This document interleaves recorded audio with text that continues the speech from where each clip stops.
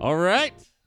Get it? All right. Hello, everybody, and welcome to the Cat and Cloud Coffee Podcast. This is Chris Baca with Jared Truby broadcasting live from Santa Cruz, California. Woo! We're upstairs in this lovely one-bedroom apartment, and this podcast is brought to you by Max Industries. Max is my cat who is increasingly fat and just won't stop eating. It's a micro loft. It's a micro loft. Welcome to modern living, the micro loft of the century. It's a micro loft. Google small homes in New York and you'll see what I mean. Welcome to the show, guys. We're going to do a Q&A episode, so deal with that. Have them apples. How about them apples? Should we just get into it? Yeah, we're going to get into it, y'all. This one just came through. It's hot off the press. Chris and Jared, first I wanted to say that I am very appreciative of everything you are doing in the coffee community. I love your podcast and I'm very excited to see you guys open up a cafe soon. Congrats. Thank you. Thank you. Sorry if this is the wrong place, but I do have a question. I'm pretty sure this is the right place. At the end of your last podcast, Jared mentioned wanting more discussion about running cafes, retail experiences, and maintaining a sustainable business, and it got me wondering. What are your thoughts on tip jars, tip pooling, hospitality fees, service charges, and wages, etc.? That's a big list right there. Etc. Etc. Let's talk about the etc., but nothing else. I'm curious what you plan, and I am curious what you plan, how you plan to handle this in your cafe. That's how you wrote it. So that's how I'm saying it. Personally, I can go on for days about this, but here are some quick thoughts I have. A tip for basic service is ridiculous, but it is better to take the money than to refuse it. Tip jars fill up if you put them out, so why not? The barista wage is too low, and a tip jar cushions that problem. There are some very crazy laws about who can handle tips and whether it is legal to pool them or split them. It seems that Starbucks has gotten in some legal trouble for handling this wrong. I would like to see a better way to compensate baristas that is fair, that if fair, legal and sustainable for both the company and long-term viability of employee without upsetting the apple cart too much. On the other hand, maybe it is time to be disruptive. I know some cafes are trying out alternative methods. I'd love to hear your thoughts.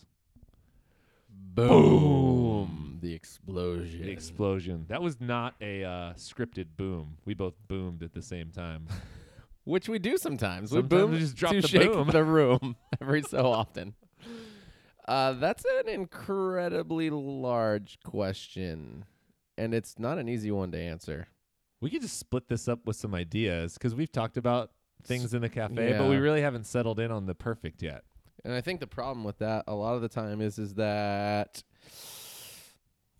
you go one way and then it excludes some things going the other way, and it's hard to do because you have to consider people and feelings and laws. So, yeah, I find some companies that I've seen, a lot of companies. So let me just start with something that I think about.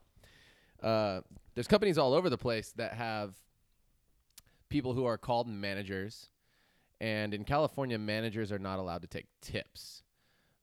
But what's slightly interesting is that a lot of managers in California are making coffee the same as the baristas, and they have some extra responsibilities, but these people are also major, if not the best, drivers of service in their cafes a lot of the time. And so for me, tips for me are a direct result of service. And so if the person who is leading and giving the best service is unable to have a tip, hopefully they're being compensated for it in some sort of salary. But it is for me like a direct relation to tips in general are for the people who earn them. And so I have a hard time with the idea of managers not being able to get tips if they're making the coffee and they're the ones earning the tips. It is a cool leadership move to pass them on to the team, but I have a really hard time with this question as well. Right, because, okay, at the end of the day, for most, probably 90+% of the cafes out there, the manager is not actually a manager. They're basically a barista that does a couple extra things that the other entry-level baristas don't do. And maybe a manager, this is actually closer to what a barista should actually be. Yes. If they're expected to make some kind of wage on it. Yeah, exactly. You know what I mean? So we talk about Very much we so. talk about living wages for a barista, and is this like a viable lifelong career? And the way that everything's set up right now, it's like, no, why would it be? And no disrespect to baristas, because I'm down as fuck for the baristas and I identify with that culture and I've been there, but literally if all you do is make lattes and make espresso and smile at people, you should not expect to earn like a real legit salary doing that, because it's honestly not that hard.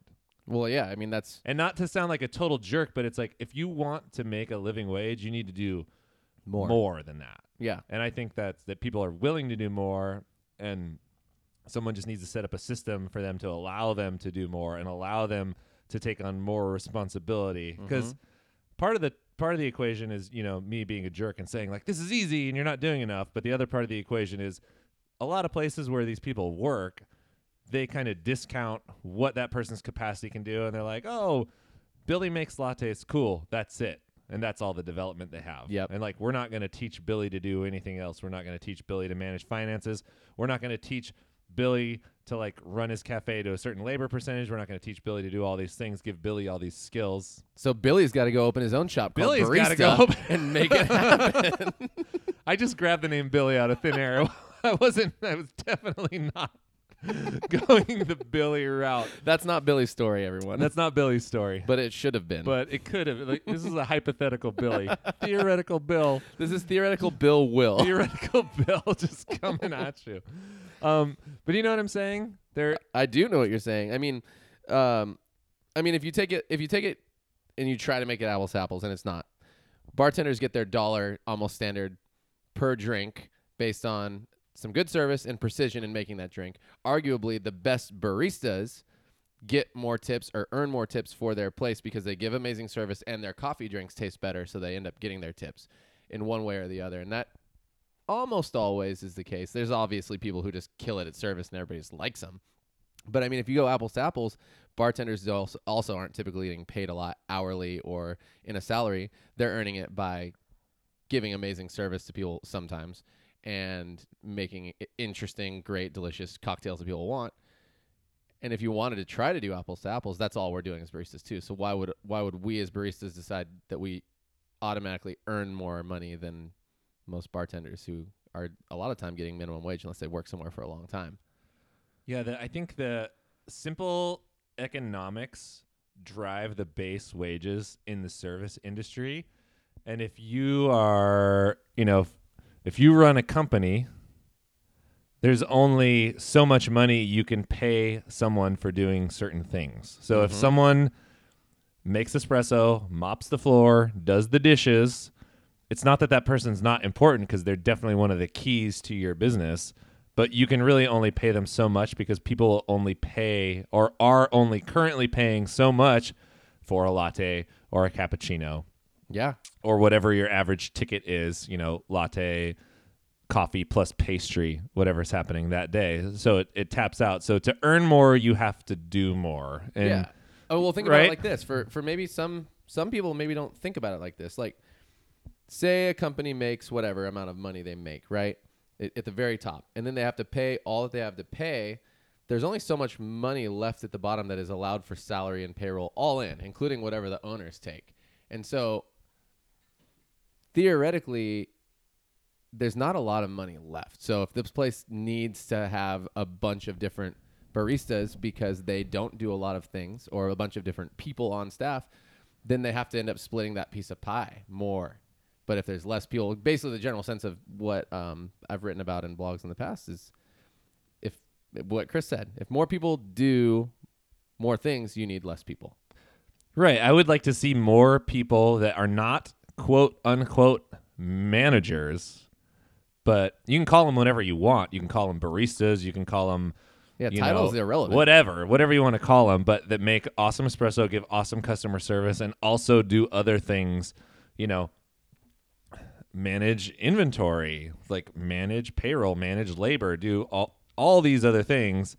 And that can justify the business owner giving a higher wage to that person. Right. And then I don't know how I only know about, and I don't even know that much about California's tip structure. I know that, if you're quote unquote a manager, you can't take tips. Right. I don't know what that means for everybody else. But on the tip jar thing, I like a tip jar, especially when I'm in the shoes as like a standard normal barista.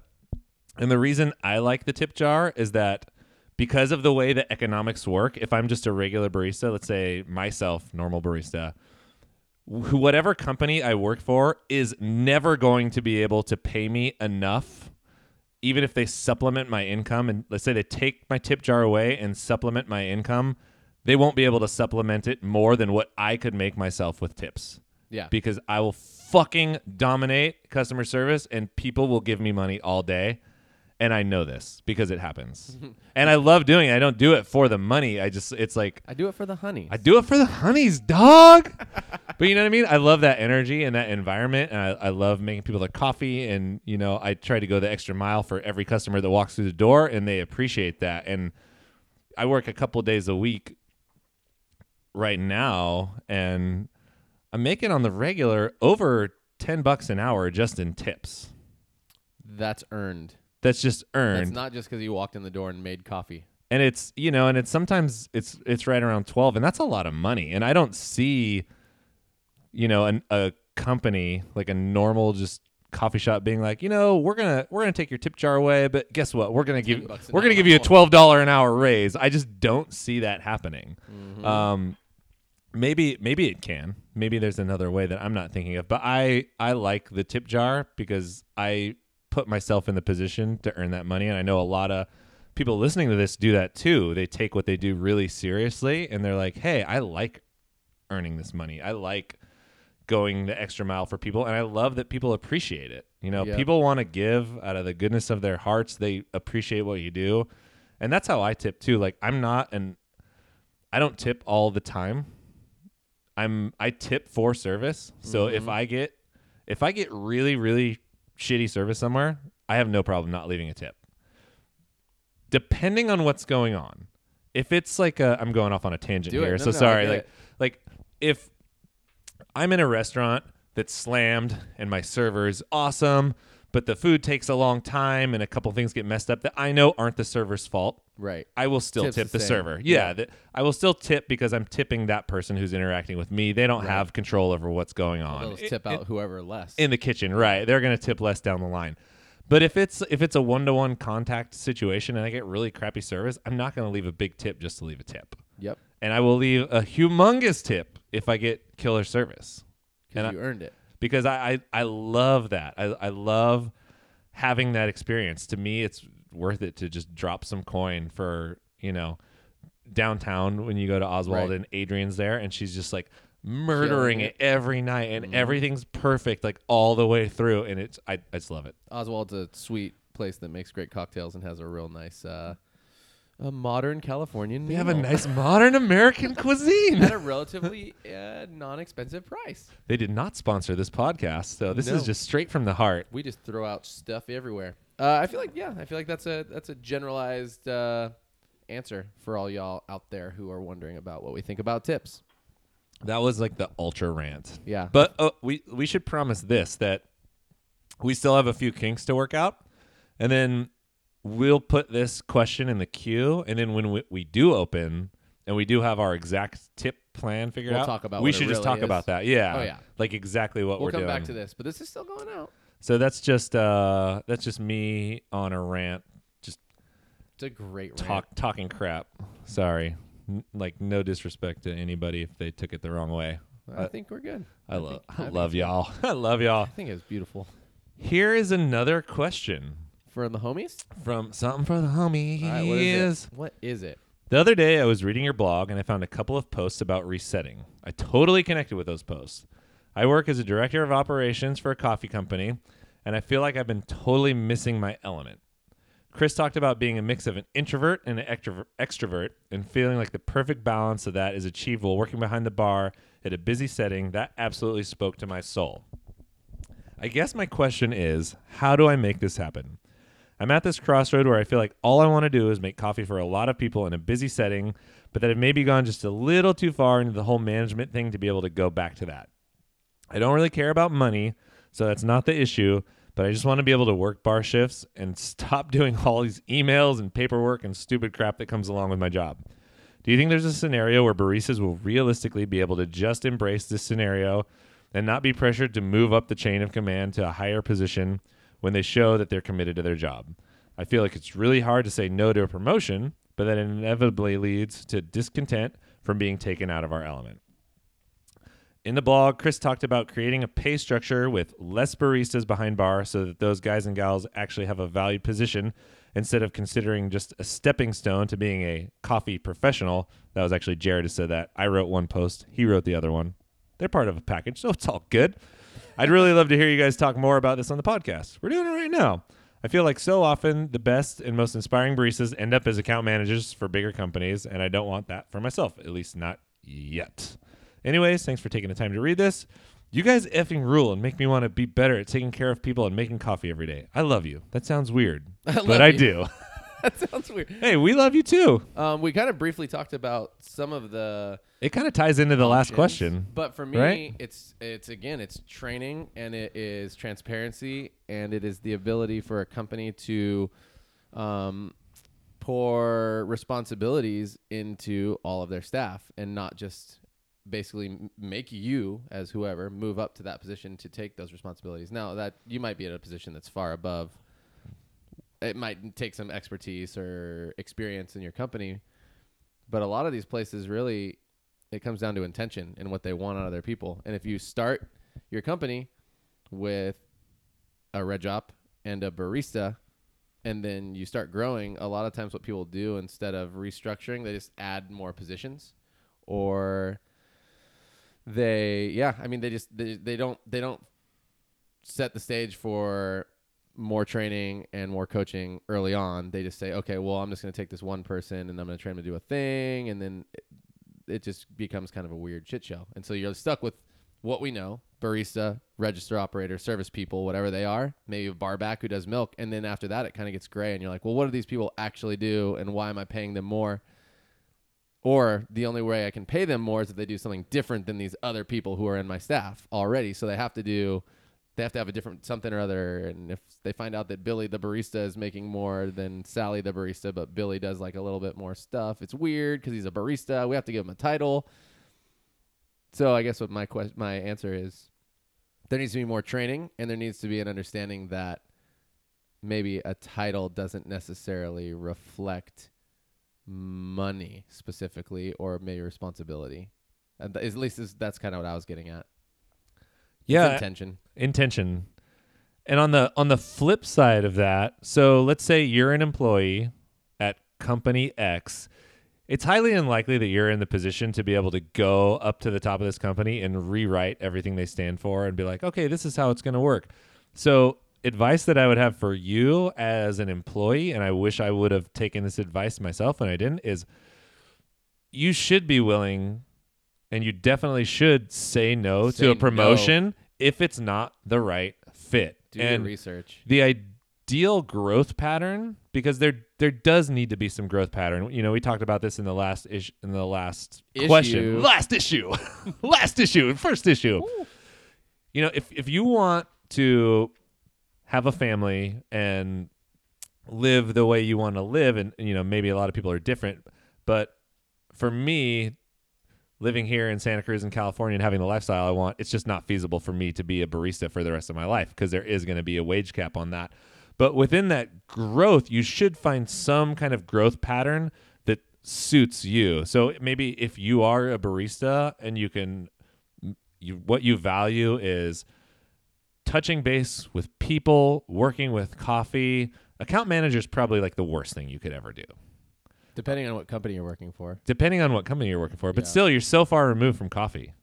Yeah. Even in like if you went the other route and went into something like education. Right. Like training, educator, you're still physically producing coffee. You're making coffee. You're teaching baristas who are on the ground level things about coffee, and you have an influence over your company's coffee culture. Yep. And then if you're in sales or account management, it's like, for most places, it's like a different world. Yeah, see, that's kind of what I'm thinking about, is I wonder if people in our industry are misconstruing what it actually could or maybe should mean to be an account manager. And I wonder if they are making it seem like this really cool position where you get to make coffee and hang out with people all the time because, quote unquote, that might be selling, which makes people feel like that's like the answer to the next thing. It's like if you don't want to be a manager, you become an account manager and you get to make coffee and you're free and you get to do this, that, and the other. I don't think he thinks about it that way, but account management should probably be about selling and connection and less about creating coffee. It's a lot of communication. Right. Where are you going with this? No, I think you know what I'm saying? Yeah, I think that I see a lot of awesome people that I like in account management positions, but I think baristas and people who are coming up the ladder might look at those positions and think that it's actually like he doesn't want account management. Right. But I think that he's like in account management and he's not feeling it because he's like, I feel so disconnected from coffee. But I think before you get there, a lot of people think that, well, if I become an account manager, I get to go to all these places and get to show them how to make coffee. Oh, right. It sounds like more of a training hands-on coffee job. Yeah, and it's really not. And it shouldn't be. I got you. But I don't want people to think that that's what it should be. Right. Yeah. For me, when I got into doing sales and head of business development, like worst job I could ever have. Well, yeah, because it's literally all business. And I did turn it down at first. I was like, no, it's not going to work. And they're like, well, we need this. And I was, I was there. Yeah. I was there and I was motivated and to do a good job in whatever. So I was like, okay, we'll do this. And I should have stuck to my guns because it brought me in a world that was so far away from what I really, really loved. And that's why I got burned out. It wasn't just doing that job, taking that account management or business development job. It pulled me like 3 tiers away from what I really loved. And it made it hard to really like reintegrate. And if I had to do it all over again, I'm going to say I was going to take that job, I would negotiate terms on paper. Mm-hmm. It sounds overkill, but I would be like, all right, I need X amount of days per month, like in the cafe as a barista at this wage. Right. To make sure you're connected. I'm connected to the people and the product that I'm serving, and I can walk away feeling like I got pumped up. Yeah. Because you could go months and you'd be like, dude, I haven't had like a real interaction that just like pumps me up. And it's not to say that you don't meet awesome people in the sales world, because you do, and I met a ton of them. I got to interact with a bunch of cool people who had a bunch of cool businesses. But for me, none of it was like being behind the bar at 7 a.m. with a line out the door and the tunes pumping. Right. It's just not, it's a different kind of interaction. All your local friends. All the lokes. Yeah. And you're just like, you're just on fire. And you're like, woo! Yeah, it's a different thing. So just being able to work that in, being able to say no and pick a path that's closer to what you love. Yeah. And if that path isn't there, maybe start seeking it. I wouldn't say leave. I would say keep doing an amazing job, but like start looking around for those options and start being real with yourself. What do you want to do? And if there's an opportunity, and sometimes the opportunity is you need to go open your own shop, which is Chris and I's opportunity. And it took some soul searching for that. But if there's always options out there, it's hard. I mean, we're working off of kind of like a relatively young business model, not Chris and I, but coffee in general, right? It's not very old. So there's still a lot of opportunity for expansion and growth when it comes to how your business is run and how your training programs work and everything. I would also say make the ask too. If, a lot of companies fill jobs, but are open to the idea of different people doing different things that might be a good fit for you, but they just never thought about it. So if you have something that's an ideal position for you, or if you have great ideas, because at the end of the day, it's got to be a win-win. You need to provide value for your employer too. You can't just be like, I want to do this. But if you have awesome ideas, you should be like, hey guys, I don't think I'm cut out for this, but I have this badass idea. It's going to let me shine, utilize all my skills, and this is how it's going to benefit you and the entire company too. What do you guys think? And maybe you can find something that like didn't even exist, Create your own path. Create your own path. Be the ball. Be the change you want to see in the world. It's a Jared Truby original quote. Yeah, I'm pretty sure I was the first one to say that. Yeah, it's pretty chill. Muhammad Gandhi said it, I think. Muham? Oh, it's a day. Oh, man. What do we got now? We got some roasting questions. Oh, I love to roast. Don't you, Chris? I really love to roast. I didn't think I was going to, but I actually do. I really like roasting. I was like, roasting is so boring and lame. There's like no way it's cool. All roasters do is like search for bike parts online while it's happening and like wait for first crack, and then they zoom in a little bit and, take it out. But I like it. Hey, guys, we do more than just that. I don't even search for bike parts. I never search for bike parts. Never dog. search for bike parts.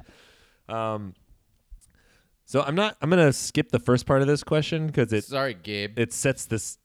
Well, I was trying to keep it anonymous. It's okay. Who knows? There's a lot of Gabes in the A world. lot of Gabes out there. I'll jump right into it. With the capacity that we're at now, this guy owns a small roaster retailer. In terms of both our shop needs and wholesale clients, I often can't roast consistent batch sizes to avoid waste. So I'm wondering whether, as I'm roasting different batch sizes of the same coffee, I should aim to have the length of roast stay consistent, or should I be more concerned with matching the profiled rate of rise curve, even if that means the roast is 2 minutes off in either direction? Which of these factors is more important? That's one question. With a couple of coffees, both the new ones that I've been working on profiling and some of our older offerings that are still being roasted with the automation software, I often find that I get some dirty, muddy notes as I'm brewing or cupping these coffees.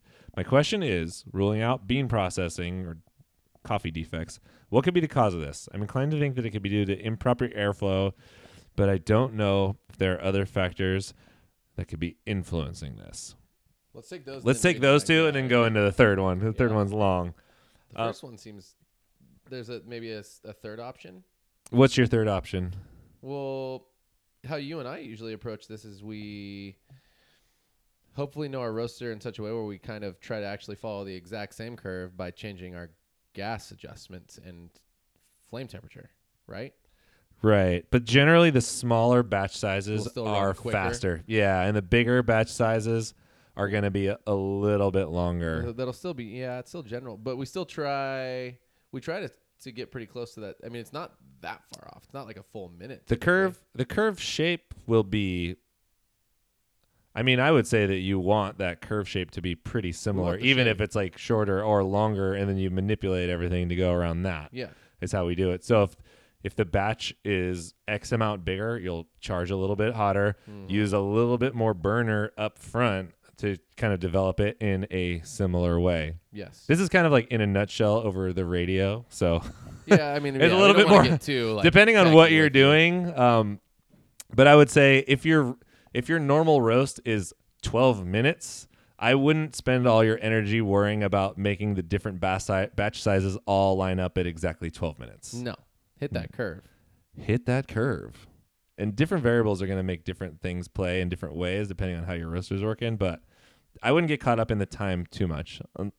Unless you're like, one's 12 minutes and the other one's like 16. Yeah, you're like, whoa, you're in a different world. Yeah. The batch size thing is tricky. I mean, it is tricky. It's not impossible.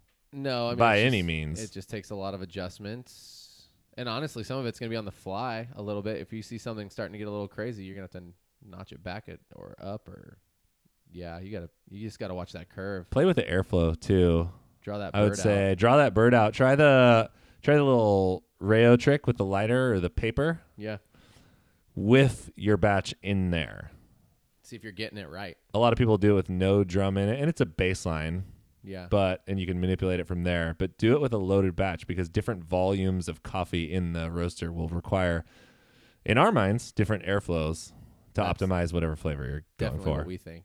So we're just two dudes though who don't even have we're just a a couple roasting guys company that's open serving coffee. So, take it or leave it. Take it or leave it. Our coffee's delicious. Our coffee does taste It good. tastes pretty good. I mean, it's definitely got some flavors. I mean, it's definitely got layers of flavors. Yeah. Wait till we get to make it for you ourselves in our shop, you guys. Next level. The second question, I want to give you an answer, but I'm going to have to say that I can't give you an answer on as far as dirty, muddy notes without knowing more about what's happening. I couldn't really tell you I would feel like I'm giving you just like vague advice. Because it could probably be a million different things. I mean, I read automation software, and I guess if you're looking at the curve and the curve's the same, but when you say automation software, that leads me to believe it's hard for you to track and actually see what's going on. I'm not there. I can't really speak that well to it, right? I mean, I feel like I can't. No, I don't. So even if we know it's on automation software, we still can't see the curve or any of the particulars or anything like that. Yeah. So I don't want to Sorry, give bro. I don't want to give advice that's not real. You know what I mean? I don't That's- like automating anything That's how I feel. very much. Let's get into question 3 because I like question 3. Okay. Same Let's do dude. Third question. And finally, I was also just curious about your thoughts on menu offerings in a broader sense. As we move into having a roasting department operating a little more autonomously, we're also trying to figure out what the best option is for green buying and everything that goes along with that. I won't ask you guys for an entire overview of green buying, although I certainly wouldn't object to it if you wanted to spew some wisdom, but I was wondering about your menu philosophies. So we're in an area that has given our shop a good reception, but is still getting used to specialty coffee, especially in some of our areas where we have wholesale accounts. At our retail space, we focus on single origins, and the only blend that we have right now in-house is our espresso blend. We do also have a few blends that we offer for our wholesale accounts. Right now, we rotate through between 7 to 9 single origin offerings, and beside that, we have 6 coffees that are designated for blends. The problem is we're currently using 3 different importers for various coffees, and I'm struggling with timing and spacing out the releases that we need to avoid any cash flow issues. So all of that rambling to say, I'd love to hear what your thoughts are as you put offerings menu together. That's big. They're big. Every place and market is obviously going to vary, but you guys have a baseline that you come back to as you're talking to people about what might work for them. Check it out. We got ideas, but We- I don't think a lot of people are doing them specifically like this. Yes, we're going to be keeping less coffees Less is more for us. in-house than most people would. 7 to 9 single origins for us is going to be a lot of coffees. Way too many for us. We're going to be thinking like about 3 or 4 of them. 3 or 4 single origins. Single origin offerings, a blend, Probably like 6 to 7 coffees total. total. That's all including in. blends and single origins. And our philosophy actually, it just comes from experience, okay? I, as both a consumer and the person serving coffee, have the hardest time dealing with, well, there's 4 Costa Ricans on the shelf. Which one do I pick up? They're all awesome, supposedly. And both as the person trying to explain it to the consumer, it's confusing. And for the consumer, you don't really want to hear somebody tell you about 4 different Costa Ricans No, at all. no. So we're going to do basically 1 or 2 and then of Centrals and probably 1 or 2 of Africans and Have a natural in the mix. have a natural. And we're going to basically be like, just trust us. You'll love it. Here's your Central. Here's your African. Here's your natural. I mean, if you're buying a coffee, there needs to be a compelling reason to buy that coffee. And the coffee being good, that's not a good enough reason. It should be default. Because at this there's, point. yeah, it's going to be good. Like, and there's a ton of good coffees that you can buy. So if you're having, and we're not trying to bash on what you have going on right now, but in our minds, we're just like thinking, what on earth would possess us to carry 10 single origin coffees at one time? It's just not going to be a great experience for our consumer. There's enough variety and seasonality around coffee that, let's say you run 3 or 4 single origins for a quarter or whatever length of time you decide is right for you, and you can swap it up. Yeah. And we don't have to have, coffee booked sitting in a warehouse on pallets, just like shit tons of it that we're not going to be able to move. For us, it's going to be more important to make it an easy transaction for the customer on the retail end. Yes. Easier for us to manage inventory on the back end while still giving awesome product to people. And I don't know. That's basically it, right? Yeah, I mean, it's the same. We have that same feeling with merch as well. Like, we don't need to be the one-stop shop. It's an online marketplace for stuff like that too. It's like everybody's going to compare your price to Amazon anyway and just get it sent to their house. So we're going to probably offer less things there as well. Yeah, just in case maybe anybody's out there thinking about it. Maybe we'll have like a seasonal rotation. I mean, can you imagine going into the warehouse and seeing, 50 Bonavita brewers and 50 AeroPresses and 50 French presses of every size? And it's like, why are you allocating that much space to And a bunch money. of crap and cash flow to shit that has stupid small margins and you don't make any money off of it? Yeah, and it takes up space in your cafe. It is just, and at the end of the day, you can't sell it for less than you can get it on Amazon these days anyway, almost. It's deep. Literally. Yeah. So for us, it's a complete waste of time and resources and thought. So you asked a question that got you into our minds a little bit. That's where we're at. we kind of into that. Yeah, and I wonder, like, so you could try chopping down the single origin menus, and then 6 different coffees that are blends. I would look at the sales for those and see what people are liking, and maybe you can consolidate that into, because I could see having, okay, maybe you have an espresso blend, maybe you have a drinking blend, and then maybe you have one blend that's like darker than the rest of them. Yeah. What are the other 3? I mean, maybe they have a decaf blend versus a Okay. decaf single origin. Yeah, I don't know. okay, that would make sense. So then what are the other 2? Just extra blends? I don't know. Again, I'm not even hating. I'm just Maybe- saying maybe these they're are. trying to do like a blue bottle thing where it's like you have the 3 Africans and it's all African blend, but yeah, I mean, Or you have like a different blend for each store. Like they got Totally. Hayes Valley exactly, and that just takes you deep. 10 billion foot ceiling or whatever it is. Every They're ceiling cool that ideas. Like the way they pull it off is rad. I don't know how it works on the back end for them. Well, they probably have enough. Well, yeah, on the back end, but they're allocating. They know how much is generally going through those stores. So like, well, we buy enough to generally support those stores, probably for 6 months to almost a year at a time. So yeah, you guys get it. Yeah, I would say if you can consider chopping back your offerings, don't be afraid to do so. I don't think it's gonna hurt you. There's nothing sexy about green coffee sitting in a warehouse, and there's nothing sexy about a bunch of different offerings sitting on a shelf and customers not knowing what to buy. Yep. Or on the wholesale end, you're like looking at this catalog. I don't know. I know I'm beating a dead horse over and over again just because I'm excited about it. Well, the horse, it's still twitching. The horse, I think it's still alive, dude. I'm going to kick it right in the jaw. You heard it from Chris. You heard it from Chuck. Okay. Dang. Wow, 37 minutes somehow. Those are the Is it the cues meat for and this one. potatoes?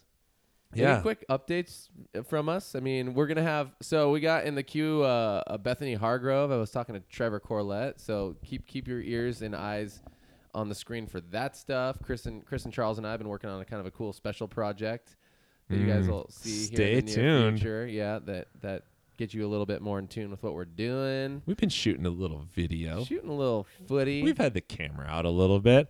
Windows are coming tomorrow for the cafe, apparently. Yeah, we had a really long meeting yesterday with our HVAC and plumbers and Architects and cabinet contractor, builders.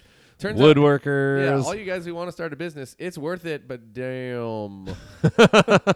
The stories are true. The stories are The true. stories are true. It makes you crazy. It makes you, and it's really organizational stuff and communication. In project management. Yeah, project management, It's a lot of 100% for sure. And it's like stuff you can do, but if it's not like your, maybe not forte, but if it's not like your love, it really zaps you. Like just being in one, for me.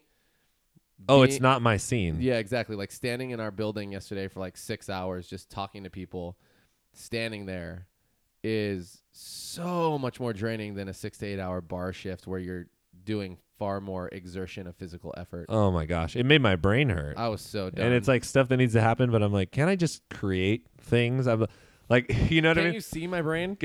Can I just? I would like. I want to go home and write a training protocol Me or too. make some coffee or whatever. But it's stuff you have to do It's to make it's it happen. Definitely it's the right thing to do, and it feels counterintuitive. Like I feel like I've done less, even though we had that meeting, which is getting more done in the scheme of getting our store open. But Isn't I'm that like- weird? I'm like, all I want to do is go home and work on our orientation and training programs with Chris, and we have a lot of this stuff down, but we haven't been able to sit together and like work through this stuff as much as we expected at this point. The good news is we both have plans, but it's crazy. Yeah, that collaboration is like all been talk on the phone basically at this point. We haven't even sat down together and crushed it out. Yeah, I left the meeting and I was like, dang, I didn't do anything today. I know When it. in reality, that nothing could be further from the truth. Yeah, it's the weirdest. We did feeling ever. so many necessary things, but it's weird that you felt like that too. I was like, shh, dang, dude. Did I just waste 6 hours of my life? Dude, I totally felt that. I way. was I like, woke up this- this morning. I was like, I gotta go right now. Gotta do something. And then my babe was sleeping in. I let her sleep in because I'm a nice guy. Made breakfast, and then it was like Great 9 o'clock, and guy. I was like, we have to leave now. I have to do stuff. I haven't done enough stuff. A few things that we are really excited about in the build out is partially the design of the interior and the cabinetry, and then some other little flourishes that we actually just had a meeting about a half hour ago, right before we started this podcast. Oh yeah. working with some people that we know who are, I don't know, I'll call them crafters, I guess. Crafty people. And kind of getting some ideas out on paper and being like, okay, this is how this needs to function. You take it and run with it. I wish everything could work like that, to be honest with you. It is so awesome to not have to overmanage aspects of the build out like that. And you have people that you know that you trust who are creative and you know that their work is awesome. Yeah. And you're like, this is the function. Just whatever you do, it's going to be kick ass. I Dude, don't totally. need to approve. Like, don't even show us colors, Yeah. like material, whatever. Like here's our vision Yeah. of what we want. Those points are clear. Other than that, you're up, chief. Yeah.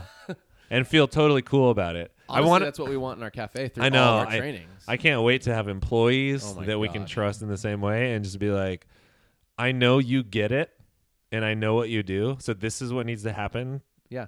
Make it rain in whatever way you want to make it Check rain. in if you need. We'll yeah. talk it out. I'm here. If you feel unclear, holla, but do it so that we. Oh man, that's the dream. If you can vibe with that, hit us up with a little info Well, at catandcloud.com. This is Talk to yeah, us. dude. I 'Cause feel we are you. getting close to where we need people, and we met a few good people. Few good people out there. What was that? I don't know what happened. What kind of? That wasn't even an accent. Jared had like a twitch in his face. I might be stroking. He just drank 40 ounces of bone broth straight to the I did have a dome, bone broth and a lot of baozhong. That's a oolong tea. like 4 steeps. I did have a 4-steeper. That was why. Okay, all this stuff that we're talking about. This is why I never wanted to own my own business because I don't like micromanaging. Yep. Things like that. I don't like micromanaging people. And I'm in my mind, like rewind 5 to 10 years ago. I'm like, geez, it sounds like the worst idea ever to spend all of your day micromanaging all these little details about people's lives to own a company. But you don't have to do that. I don't think you have to do that. You just got to hire the right people. I mean, we'll see if we can pull it off. Just talk for right now. But I believe that you don't have to do that. No. Infrastructure, intent, Trust. and training and Holla. selection. Fun, positive selection. Yeah. Man, I think that's a fine way to end our rant. right? Really though, I if feel you pretty are good about it. interested, we've had a lot of great emails. We love that you guys email us. If you are thinking about us in such a way where you're like, it'd be kind of cool to work with and under these fools, info@catandcloud.com. Give us a little email. We got a few.